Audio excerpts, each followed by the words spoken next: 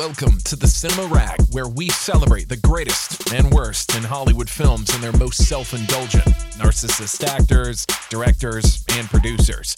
Here we'll laud and malign Hollywood's seedier elements with levity and humor.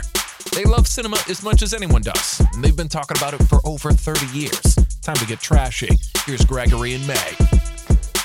Hello everybody, this is Gregory and welcome back to another episode of the Cinema Rag. Today we're going to talk about my celebrity crushes. Now I'm doing this episode without May because May is a little more of an introvert and she doesn't want to share her celebrity crushes, which is totally fine and I respect that, but I, on the other hand, have no problem sharing my celebrity crushes. So today we're going to talk about a couple of my celebrity crushes from each of the decades, because they do change. You'll notice that there is maybe a consistent streak through my crushes, perhaps both in their acting styles, but in their look.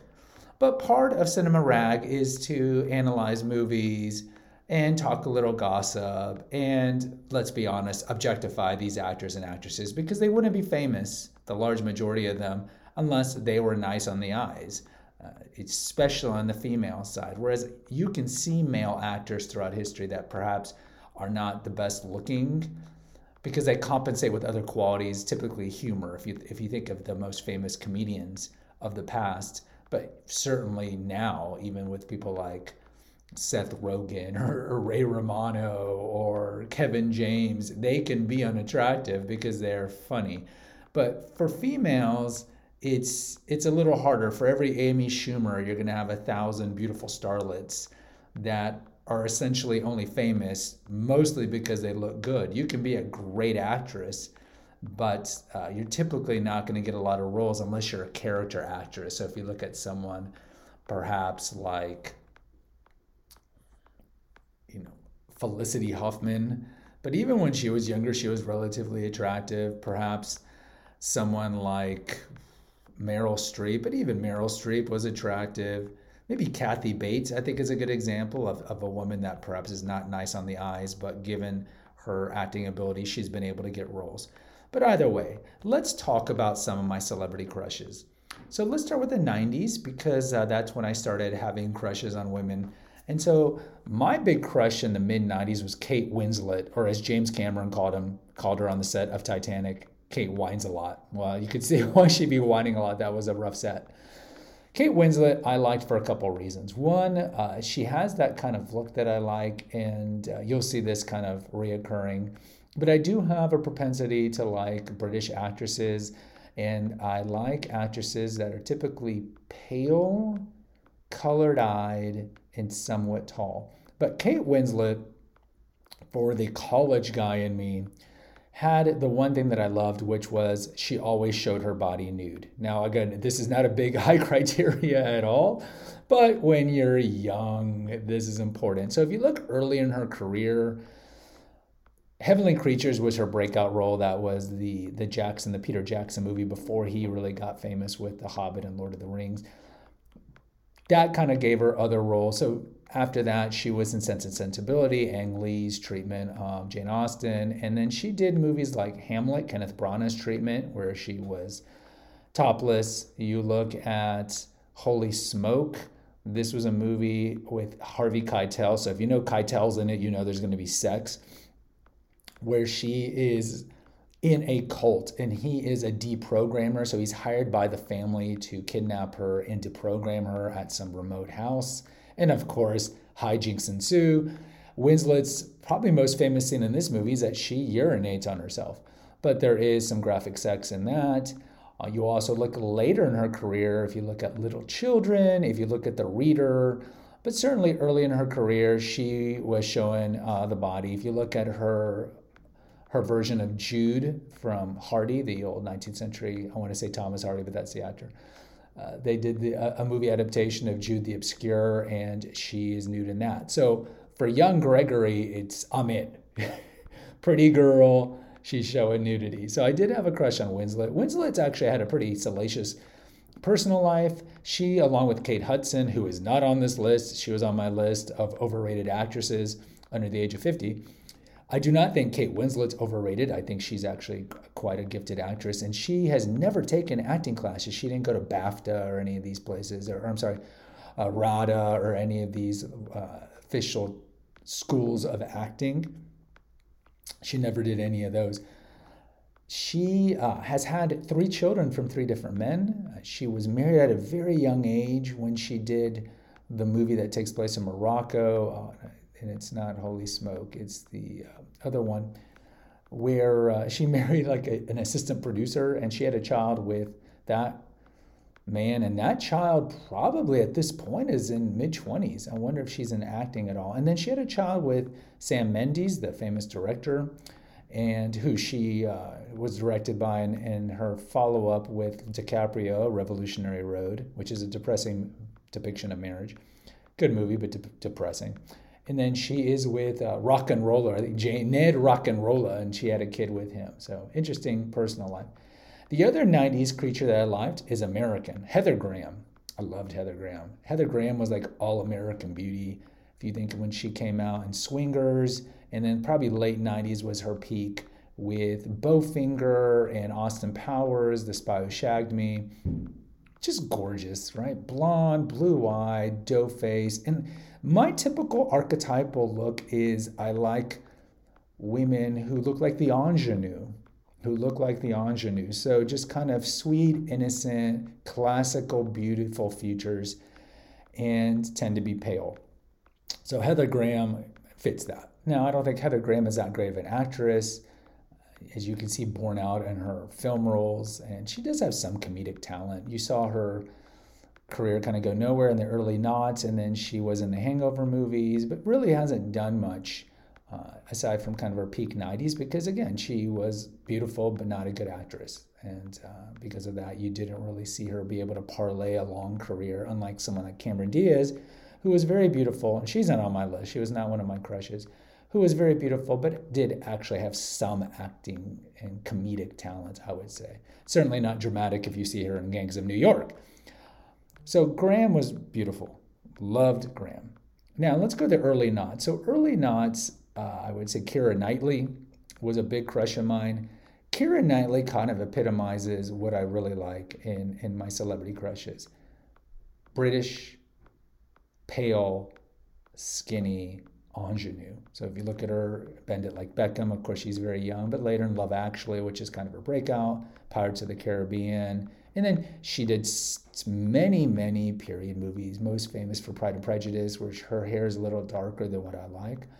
But if you look, she's just a gorgeous woman, and she's a great actress. And the thing I like about Knightley as well is that she's really had a private life that's been very private. She is not really in the tabloids at all. She is married and she has had a couple kids, but most people wouldn't know that about Knightley. And Knightley, just given her natural beauty, is aging very well. I believe she's not even 40 yet. And she doesn't do a lot of acting as much as she used to, maybe because she's raising her kids, but also, the wall is undefeated, unfortunately, and as women get older, they get less roles. But she's the type who will end up being like other famous British actresses like Imelda Staunton and Helen Mirren, who will get roles as she gets older. Another early 2000s crush was Kate Beckinsale. I remember Kate Beckinsale first probably from Kenneth Branagh's Much Ado About Nothing, which I love that movie. I think it's just sheer exuberance and joy.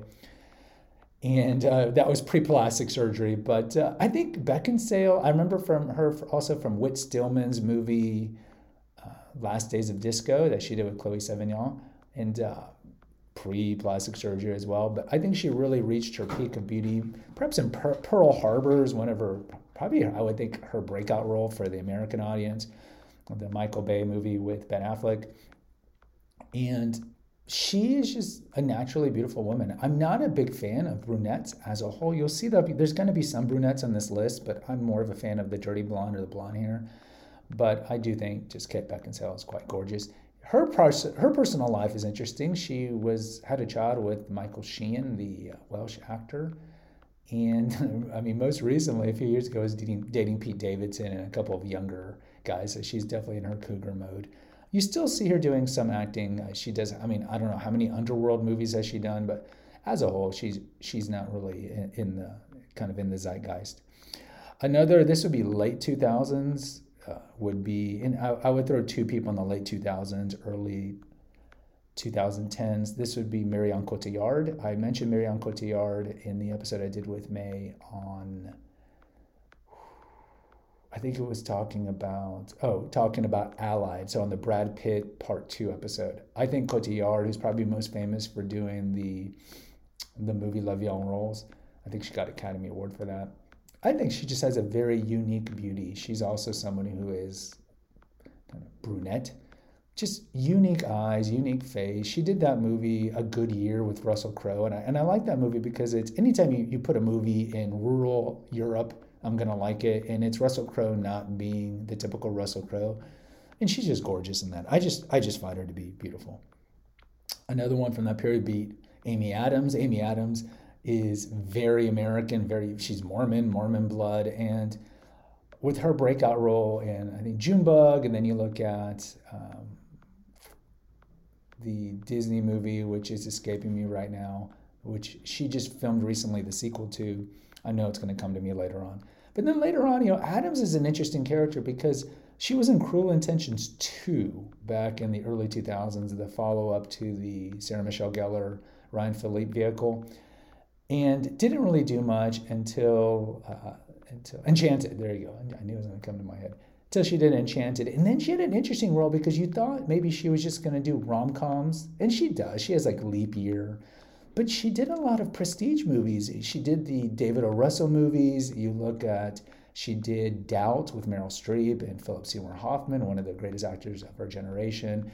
And she really built a career. Paul Thomas Anderson, she did a movie with him regarding, loosely based on L. Ron Hubbard.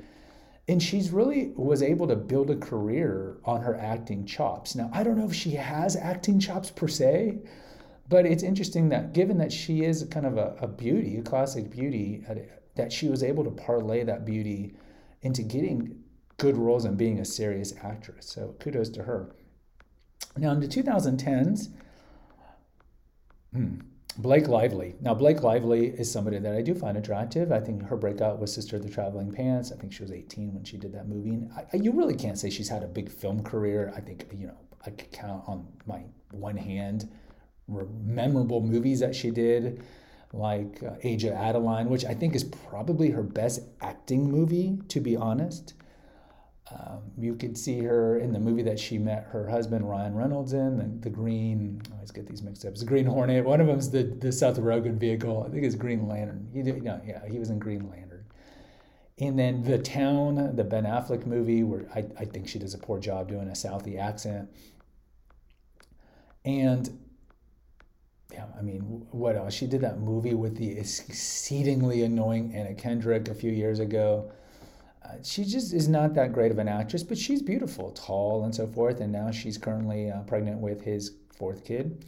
And I could see that relationship lasting. In terms of personal life, she was with DiCaprio. As you know, DiCaprio only dates 25-year-olds or younger. And so he dated her when she was probably around 2021 before she got with Reynolds, who, if you don't know, Ryan Reynolds was married to Scarlett Johansson prior to Blake Lively, and I think that's a massive upgrade for him. So I think Blake Lively's attractive, and their Instagram is really cute. You can tell they have a good marriage, and they kind of have this self-effacing humor, and it's great. She has a big family. She's only, I think, 35, and she already has her fourth kid, and she comes from a big family, and so I think that's great. Someone else from the early 2000s, or from the 2010s that I really like is Rebecca Ferguson. Rebecca Ferguson probably isn't that well known. She's a half Swedish, half British actress. I first learned of her when she was on the Starz TV show, The White Queen, I think was the first one. I get White Queen and White Princess mixed up. White Queen is essentially about the War of the Roses, so it's a late 15th century show. And then she's probably most famous for being Elsa in the Mission Impossible movies, the late Mission Impossible movies, so like Fallout, for example. Again, she's got freckles, she's got brown hair, she's tall, she's graceful, she's a pretty good actress. She's also was the mother in Dune, the Denis Villeneuve movie that came out last year. I just liked her, especially 10 years ago. Someone else from the 2010s that I like quite a bit is Amanda Seyfried.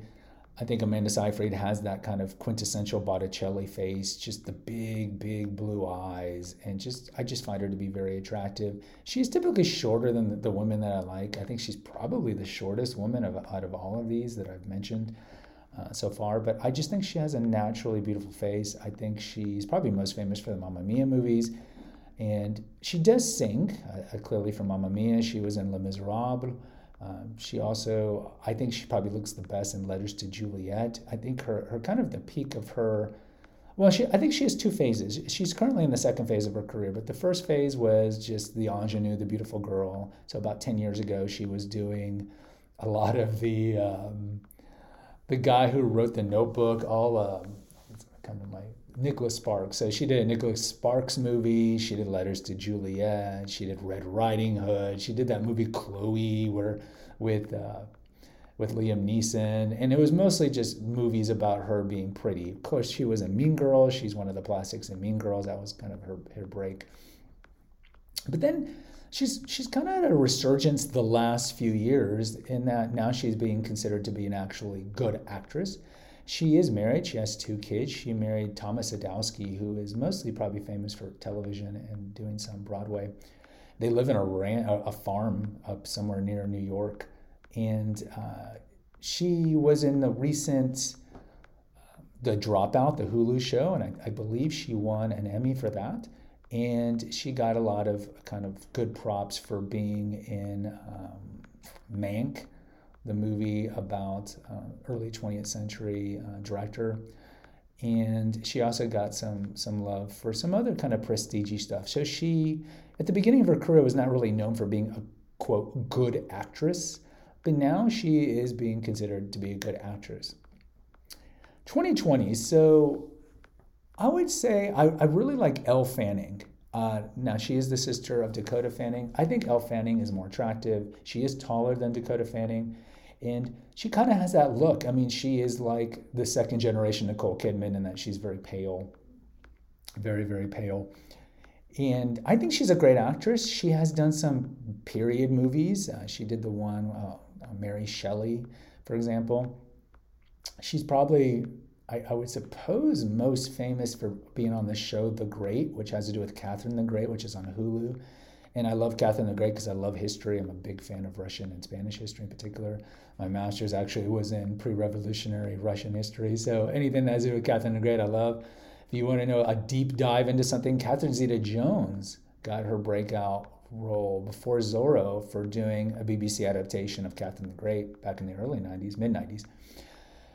But I like Elle Fanning. I just find her to be attractive. She's very pale and blue-eyed. And another pale, super pale, is the Nordic goddess Anya Taylor-Joy, who's probably famous most for being in The Queen's Gambit, the Netflix show.